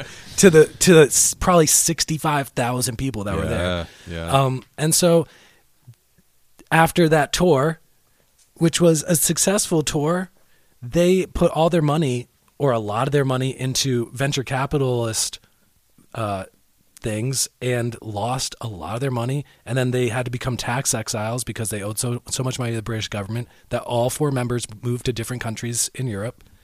And then Roger Waters, kind of because he's like, oh shit, we were hugely successful and now we are like fucked. We're all broke and what the fuck. They had to record, quote unquote, a follow-up and had to go tour it because they were broke, even though they hate each other. They possibly never wanted to work with each other again. So he approached the band with two concepts. He said, I have a 90-minute demo that is about someone going crazy from the trappings of fame, and I have another choice is let's write a whole thing about a man's grappling with fidelity and matrimony and cheating and blah, blah, blah. And they were like, yeah, let's do the former because we don't want to get into your love life, man. Like, we don't want that heat. So they recorded The Wall, and halfway through, Richard Wright was frustrated from the beginning because up until that point, all the albums have been attributed as produced by Pink Floyd. But in this case, Roger Waters said, well, it's my 90-minute demo. These are my songs. This is my shit. I'm the producer. I'm going to choose Bob Ezrin to work with, who was the producer of Alice Cooper's stuff in the mid-'70s, a very young wunderkind producer. And they worked acrimoniously together. Like Richard Wright would come to the studio. He didn't like Roger Waters or Bob Ezrin, so he would work with the engineer at night when nobody else was there. And halfway through, Roger Waters said, well, hey, man, we give you a shot at being a co-producer and being a contributor, but like you aren't contributing shit to this album, so you're out of the band. And the rest of the band, because it was kind of Roger Waters' band at that time, kind of backed that up half-heartedly. And we're like, well, we love you, Rick, but, this is... Sorry, mate. The way it has to be. All very English. Sorry, mate. The album, I mean, I think Nick Mason plays on 2 songs. There's like 3 songs that have drum beats on this album. And Nick Mason only plays on 2 of them because Jeff Porcaro from Toto and Steely Dan played on the other one, Mother. It has instrumentation by Michael Kamen, who at the time was like a 31-year-old classical composer and arranger, who went on to be the conductor for San Francisco Orchestra and Ooh. Metallica's S&M. Oh album. yeah, baby. Rock and roll. Yeah. So this album had orchestral things. It had very little drum tracks. It's a lot of just kind of like chords on a piano while Roger Waters sings over them. And it took me until my late 20s to get into this album. I liked 7 songs out of the 26 or whatever, but I didn't give this album a full shot until about 7-8 years ago because I don't know. I loved the idea of the 4-piece Pink Floyd band and what they did in the mid 70s and early 70s. And for the fact that like one dude was basically like, no, this is my band now. And you can either like it or hit the bricks. Yeah. It just never sit well with me. Pun intended. Yeah. Pun intended. So like when a band is the biggest band in the world, but is kind of like forced because of money problems to record a follow-up when they hate each other. Yeah. It's successful in a way because it's one of the biggest selling albums of all time. And when people think of Pink Floyd, most people think of The Wall before they think of anything else. Right. Before they think of Dark Side, before they think of anything else. And just it achieved what it set out to achieve, which is becoming this iconic rock musical song suite thing. But yeah, overall, I just never got into it until recently because of just all the background baggage of it. It was just very sad to me that like Richard Wright, who actually he benefited because he was the only person to make money from the Wall tour because the Wall tour was so extravagantly lavish and they spent so much money on set designs and these big floating pigs and queens and shit like that. That Richard Wright, because he wasn't an actual band member with money invested into the tour, he got paid as a musician. He's the only one who made money. That's amazing. Because the band lost about $1.5 million, $2 million. Yeah. Right on. Well, on that note, Luke has to go to the dentist. So goodbye, Luke. Shine on, you crazy diamond. Shine on, you crazy diamond. So it's just me and Jeff here. Luke has a dentist appointment. He has to go see Dr. Crentist. Dr. Acula. Dr. Acula.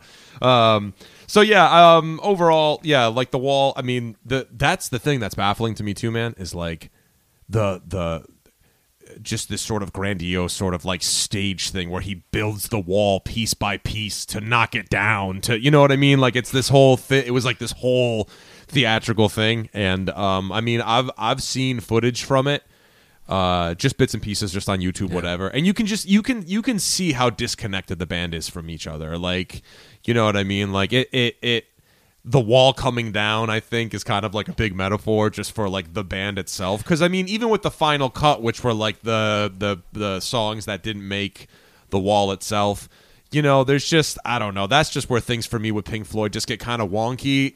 Yeah, and I just don't get it because, like, the wall was written in response to Roger Waters' awareness that becoming a big rock star was driving him crazy and making him a terrible person. So he wrote the wall. And if you released it like Sgt. Pepper style and just put it out in the world, and I was like, yeah, we did the In the Flesh tour in 1977 to support animals. It was very successful, but also it kind of turned us all against each other and made us all terrible people. Yeah. But here's our statement about that. That would be one thing. I guess I would get that. But to then mount this big production around it and just do more of the same is that is the madness. Yeah. Like that's the craziness. Is like he wrote an album that was, oh man, we're biting off more than we can chew. Well, let's take 3 more bites. It's like doesn't make sense. Right, yeah. And like I said, I mean, like we said, you know, the album itself's got a lot of really, really great cuts on it. Stuff that I like. I mean, Comfortably Numb, probably one of the most iconic guitar solos. Probably one of the most like learned, I would say, you know, just as like being a guitar player and just learning different solos to try to like, you know, get the craft out and stuff. I mean, Comfortably Numb is amazing. Similarly with Another Brick in the Wall, like, you know, but I mean, it's got its high points. I mean, there's a reason why if I'm, you know, like if you're at Thanksgiving dinner and there's a kid and you're like, how could you have any pudding if you don't eat your meat? You know, like it's like little silly things like that, you know, definitely, you know, permeate kind of like culture. Yeah, it does and stuff have like some of their better songs, I think, are on this album. Another Brick in the Wall. Yeah. Part 2. That's the rated one. Hey You. Great song. Comfortably Numb. Young Lust. Yeah. Mother. Run for Your Life. Yeah. Mother. Yeah, Run for Your Life. I mean, yeah. there are great. Oh, sorry, Run Like Hell is what the song's called. Oh, was Run for Your Life, was that? Never mind. I'm thinking. I'm confusing it with something else. Never mind. Carry on. Sorry. In the Flesh, like there's a lot of good songs on this album, and overall, it's a cohesive work. I think it's very successful. Yeah. But it's also like, it's you should listen to this album all the way through. I mean, if you're picking and choosing those hit songs, do your thing, because those are great hit songs, standalone tracks. But give yourself the hour and a half to listen to this album. It's worth a listen.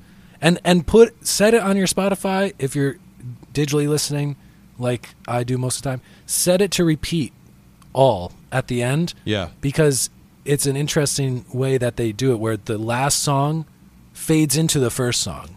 Right. So yeah, give it a shot if you haven't listened to it, or if you always thought it was just over the top and too, self-important.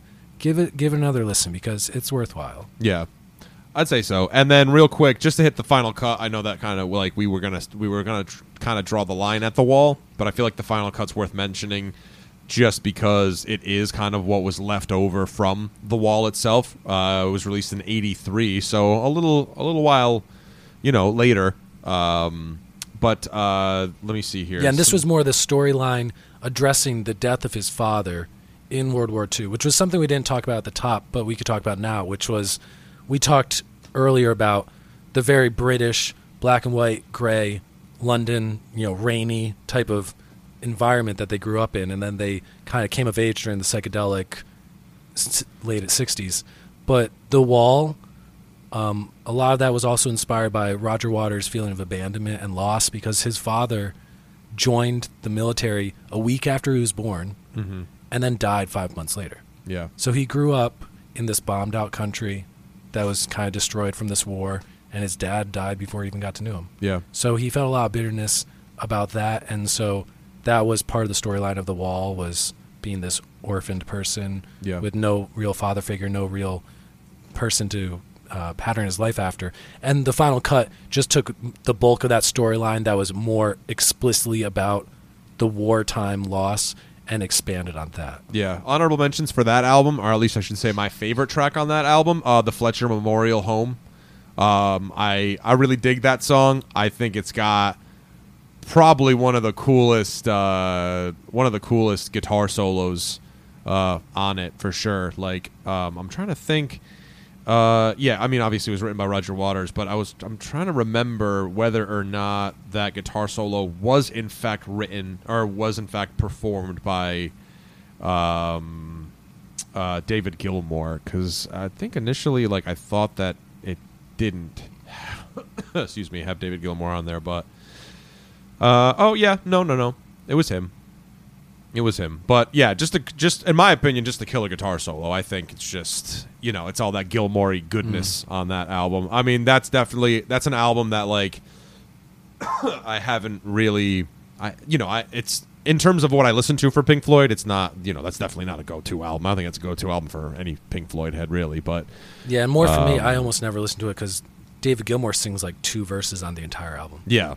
Yeah, and again, and at least on The Wall, he sings on, like, I think 5 of the tracks, 6 of the tracks. Right, yeah. So the final cut, it's it's a little bit of a lemon. How could you do that to David Gilmour? I know. He has one of the smoothest, like, he has one of my favorite voices in rock music. To jump forward, I mean, since we're here talking about it, I mean, then you go on and they have all these, like, sort of like legal rights and who owns the Pink Floyd name and all that stuff, and then later on you would have Roger Waters losing the rights to Pink Floyd, the name, and then David Gilmour getting it and just bringing Nick Mason back on with Richard Wright, and then doing the Division Bell, which I find I enjoy the Division Bell. I think as a later Pink Floyd album, if you like A/B the final cut and the Division Bell, that is the blatantly obvious, like, 2 polarities of the band. You know what I mean? That's why I think, like, when Gilmour and Waters come together, that's why their songs are so effective. But to hear the final cut and then to hear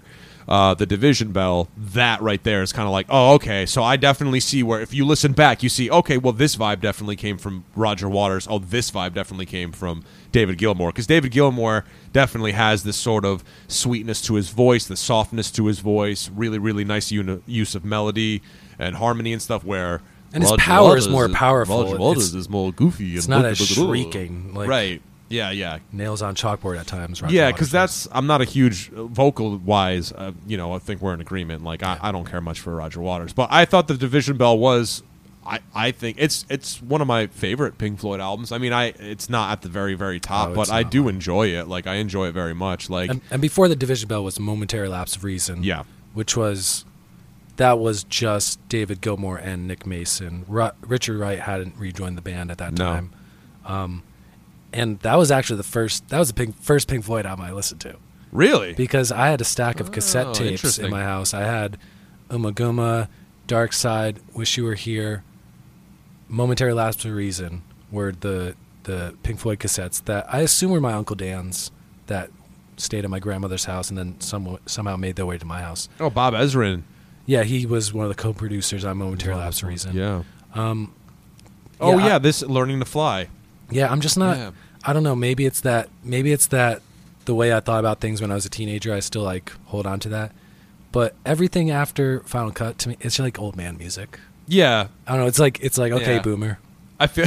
I mean, I don't know, but it kind of is. It doesn't have any of the youthful drive and the funkiness. Like there's still a funkiness to Pink Floyd. Would you say that maybe 70s. You can hear like a sense of exhaustion in the music? Like it's kind of like it's run its course. Yeah, it sounds we've done everything. Yeah, overwrought and and I know David Gilmour, and for me personally, I'm way more David Gilmour than I am Roger Waters. But I do know that when it comes to lyrics, David Gilmour is not much for a lyricist. I want to say that there were several occasions where he used kind of like some sort of a lyric generator computer where he would you could like type in something. I think I had seen something to that effect. But if you listen to Division Bell and then you kind of like make that cross over to the solo David Gilmour stuff, not like the first couple albums, but more specifically like the late 90s stuff. Or the album that came out, I want to say it was like 2006-ish, On an Island. That that definitely you can kind of hear. All right, yeah, this is the Gilmour thing. And then like let's be real. I mean, there's a reason why Richard Wright and Nick Mason followed David Gilmour after the whole fiasco rather than Roger Waters. But I do have that DVD, the one I let you borrow, the On an Island. What's interesting is that there's a disc that comes with it that's like the making of. And what's so weird is that while they are. They have they rented out a studio to do the whole like performance to rehearse it and stuff. That on the same lot there was another sound studio that Roger Waters was rehearsing with his band. So there's like this awkward sort of scene where they like talk to each other and they're like, yeah, so what are you doing? Oh, well, what are you doing? Kind of thing. It's kind of like weird and awkward. Roger Waters is very much at this point, especially, is he's doing the Roger Waters presents The Wall, so that was kind of his, he kind of just rode on the coattails of that, the coattails of the Wall, But yeah, I don't know. I think that the Gilmour approach to songwriting is one that I enjoy more. Although I will say that I think that in terms of substance lyrically, that Roger Waters brought more to the table. I just didn't care much for his ear for the music or like I should say later on, because earlier stuff, yeah, of course, the Roger Waters stuff I like, but.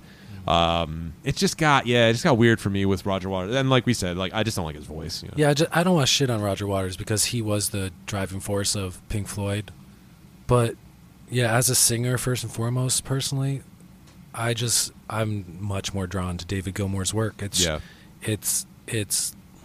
mellow and powerful, and it's round and warm, and I get it that maybe the Roger Waters singing actually works better on The Wall because it's his personal story. And also it is a story about a guy going into madness, and it sounds that way. Yeah. But, respect to Roger Waters for being the driving force, but he drove the band to success.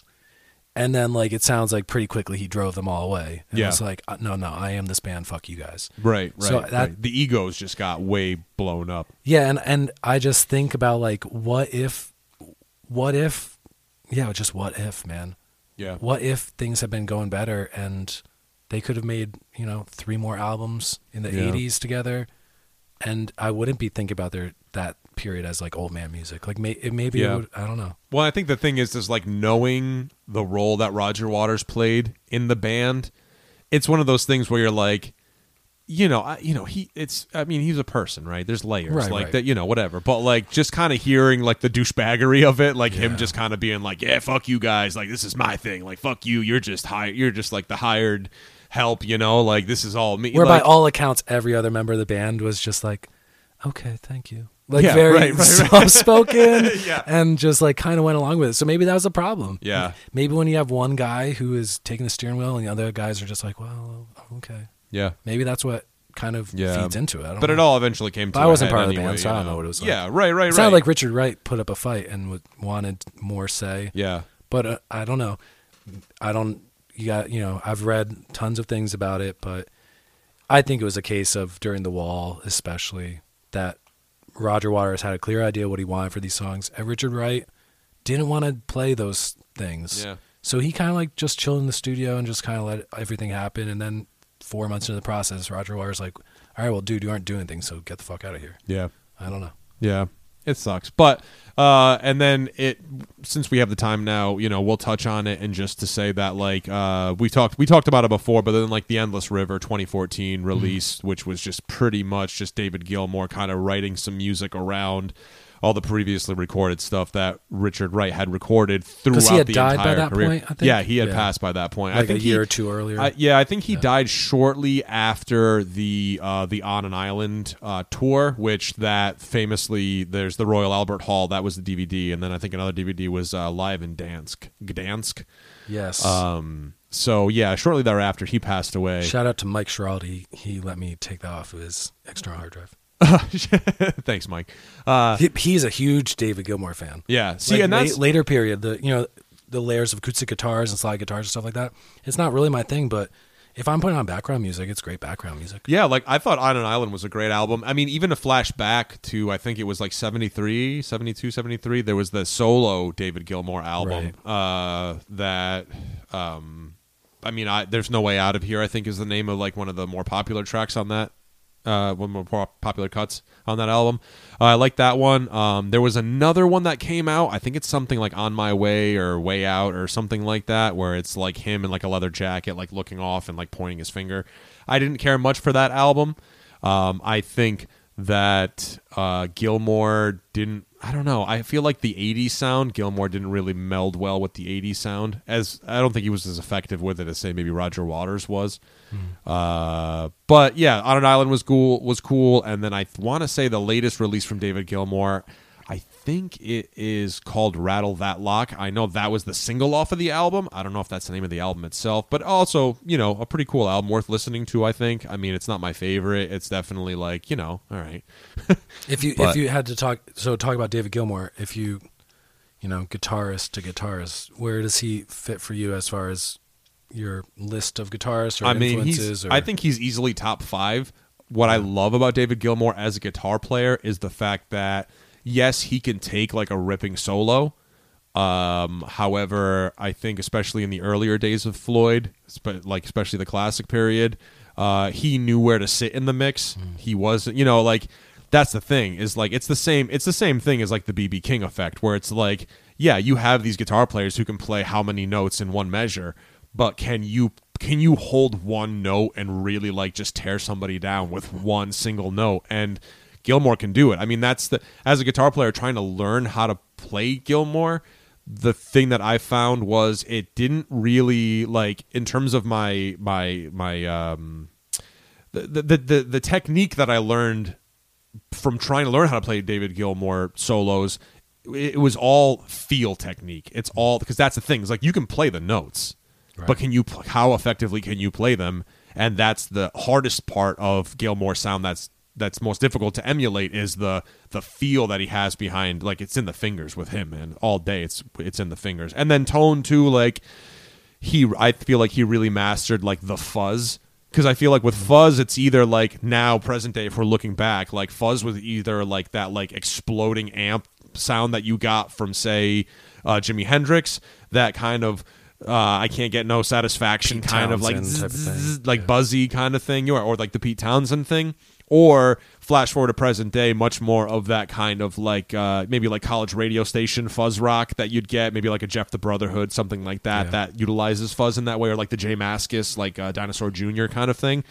But with him, I feel like he really like dialed in like the fuzz tone in a unique way that it's like, oh yeah, that is fuzz, isn't it? Because if you're a guitar player, you know the difference between like distortion, gain, overdrive, fuzz. Like these are all like driving kind of effects that you can have on your guitar tone. And fuzz is like the beast you have to tame, because fuzz can go so wrong so quick with the saturation and the tone and everything like that. So and famously, Gilmour, the Big Muff fuzz, that was kind of his go-to fuzz too, which at the time, I mean, yeah, people used Big Muffs and stuff, but Hendrix was a fuzz face guy. You know, there were different versions of fuzz, whether it was like a silicone or like I forget what the other material used to like to craft the pedal itself and stuff, but yeah, I mean, he used a lot of modulated fuzz sounds too, right? Like he used chorus rack effects, he used flanger, he used phaser. So it gives more dimensions to the sound instead of just a single note being fuzzed out. It's like taking 3 different notes and kind of fuzzing them all together. And the bends too, like the king of smooth bends. Yeah, I played Pink bends. Floyd stuff. I've been playing guitar for 20 years. When I try to play Pink Floyd stuff, I sound like I picked up a guitar 2 years ago.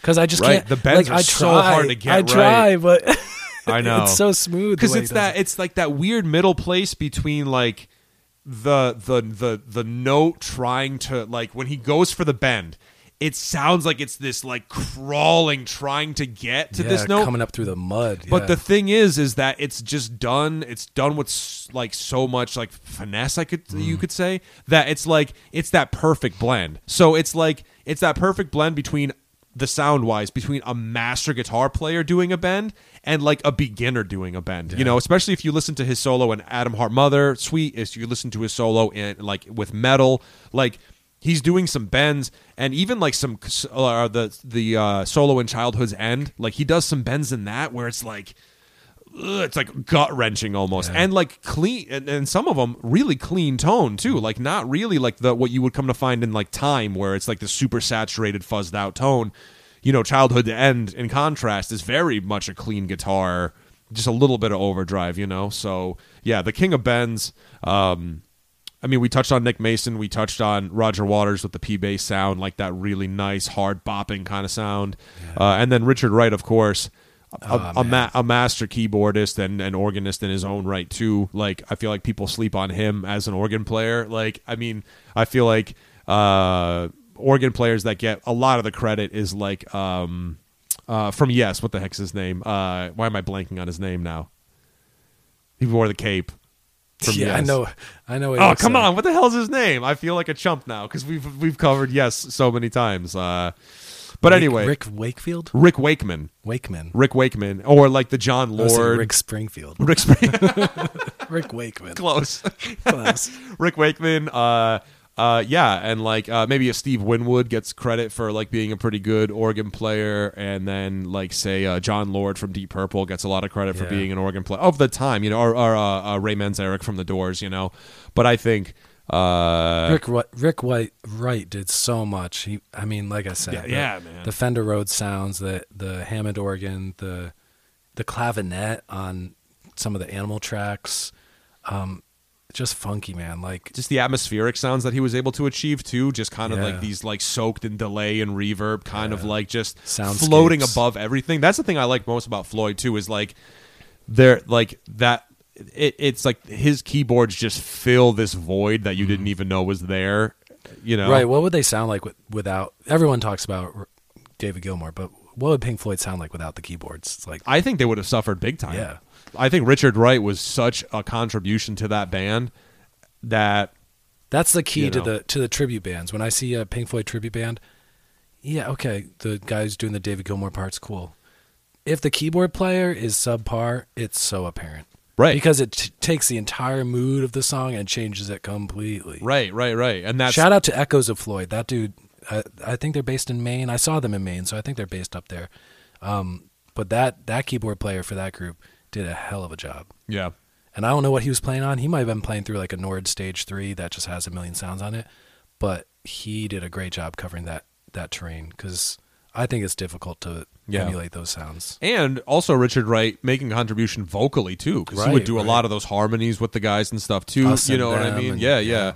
He's the one. Not to draw too much of a weird comparison here, but it's in the same way that Michael Anthony and Van Halen. Like people didn't really know that Michael Anthony was doing all those crazy vocals in the background. You know what I mean? And it's like Richard Wright, likewise. Like he was such a contribution to the band, and that I think for me when I was really diving deep into the lore of Pink Floyd, to see the way that he was treated by Roger Waters. So disappointing. It was just so disappointing, just because it's like, yeah, Roger Waters, like, yeah, man, like, right on, but just like get it together, man, like hone it in, because like you have some of the best guys with you, like why are you going to push them away? But again, money, fame, success, ego, like all that stuff, you can't avoid that, the human element with the with the music, especially when your beginnings are as like an experimental psychedelic blues band, and then fast forward not even like 6 years later and you're the biggest band in the world. It's a very different thing, because you were. I'm sure that they were playing for audiences of 50 fucking people who were kind of just standing there and staring at them. Yeah. And then within 5-6 years, they're playing for screaming teenagers and et cetera, et cetera. And I'm sure that was just clearly it didn't really help things. Well, as far as the relationships with the band members. Yeah, and the financial stresses and all that stuff. I mean, I can't even imagine how expensive a show got once they got to the stadium circuit, like that. I mean, I just think about, like the risers and the this and that and the pyrotechnics and the and the giant inflatable pig that they would like zoom through overhead the crowd, and like, you know what I mean? Like, what's our pig budget? Yeah, right. Like, I mean, like, how much do you think that fucking pig cost? It's probably like a $50,000 inflatable pig. Like, I mean, I'm speculating here. I don't know. It probably got popped every single show. I bet some jackass with a lighter like flicked it up. Yeah, right, and just the big burst, But yeah, so there it is on Pink Floyd. If you could pick three Pink Floyd albums to take with you on Desert Island, what would you pick? We can put in Luke's picks afterwards. We can do a digital magic. Yeah, I would say no order, just pick three. No particular order. Yeah, Dark Side for sure. I mean, Dark Side's got to go in there. And then the rest, it's kind of tough. Like I like the other albums for very specific reasons. But I mean, Desert Island, if we're talking Desert Island, I mean, I would probably say, yeah, Dark Side, Wish You Were Here. Maybe I would just do Dark Side, Wish You Were Here, and Animals. Yeah. I just to be safe, because there's tracks on Metal, there's tracks on Obscured by Clouds, there's tracks on Atom Heart Mother, although I absolutely love those albums. Mm-hmm. There's tracks on there that I don't really enjoy very much, whereas I feel like the other three I can listen to front to back and enjoy pretty much the entire album. I mean, of all of that, of those three, I think maybe, like I said earlier, Welcome to the Machine, not my favorite song, but I think the rest of Wish You Were Here is just such a striking album and so successful that that I'd probably go with those three. So how about you? My three would be Dark Side of the Moon, Wish You Were Here, and I'd probably choose The Wall, because although if I was on a desert island and somehow I had some way to play these albums, you would want a soundtrack while you're slipping into your madness. Yeah, I mean, being on a desert island, just like losing your fucking mind. Well, like I would probably after a while not listen to like 10 to 15 of the songs. Yeah. But like 10 to 15 of them I really do like. Mm-hmm. And I like Animals as well, but Animals is 30 minutes of music. And so maybe I'd not 30, but it's like 45 minutes. But what I'm saying, yeah. But I would probably choose The Wall because just cumulatively, like I probably would listen to about 60 minutes of that. Right. I don't know. It's like maybe Desert Island books, like you pick a longer book rather than a shorter book. Right. Because it's like, well, I'm here for the rest of my life. So, exactly. So you know what? Maybe I'll redact that. So maybe I would go with maybe I'd go with The Wall as well, just for volume of music, then that way. Yeah. So yeah, right on. So yeah, we'll have to ask Luke and see whenever we see him next to let us know what the thing is. Maybe we'll just post it up on our Instagram. Just give you our three. I'm gonna guess. I'm gonna say he'd say Dark Side of the Moon. Yep. What's the first one called? Piper at the Gates of Dawn. Piper at the Gates of Dawn, and I don't know. I don't know what the third one. Yeah. I would if I was a betting man, I would say Umaguma, or maybe more. I would go earlier with the third pick, because I don't think he's a huge fan of like the middle period stuff, the Arena Rock, or like the later stuff either. I think, but maybe Wish You Were Here. He might go Wish You Were. Oh no, actually, because he said earlier that was like his least favorite. Yeah, so I don't know. Very surprising. I don't know. Yeah, we'll have to ask him. Either way, we'll have to ask him. Anyway, shine on, Crazy Diamonds. Shine on, you Crazy Diamonds. We love you guys. Don't forget to give us likes, follow, subscribes on all. Listen to Pink Floyd. They got like 15 platforms. albums. Yeah, and listen to Pink Floyd, guys. I mean, they're one of the greatest. It's a rainy day today. Perfect day to put it on. Yeah, exactly. So, shine on, you Crazy Diamonds. We love you guys. We'll see you next time. Wish You Were Here. Wish You Were Here.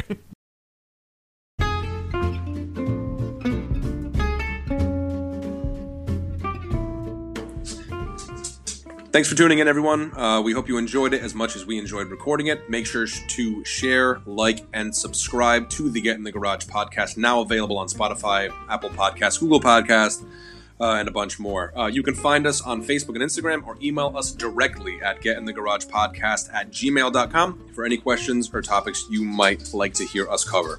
Thanks again, guys. See you next time. Get in the garage.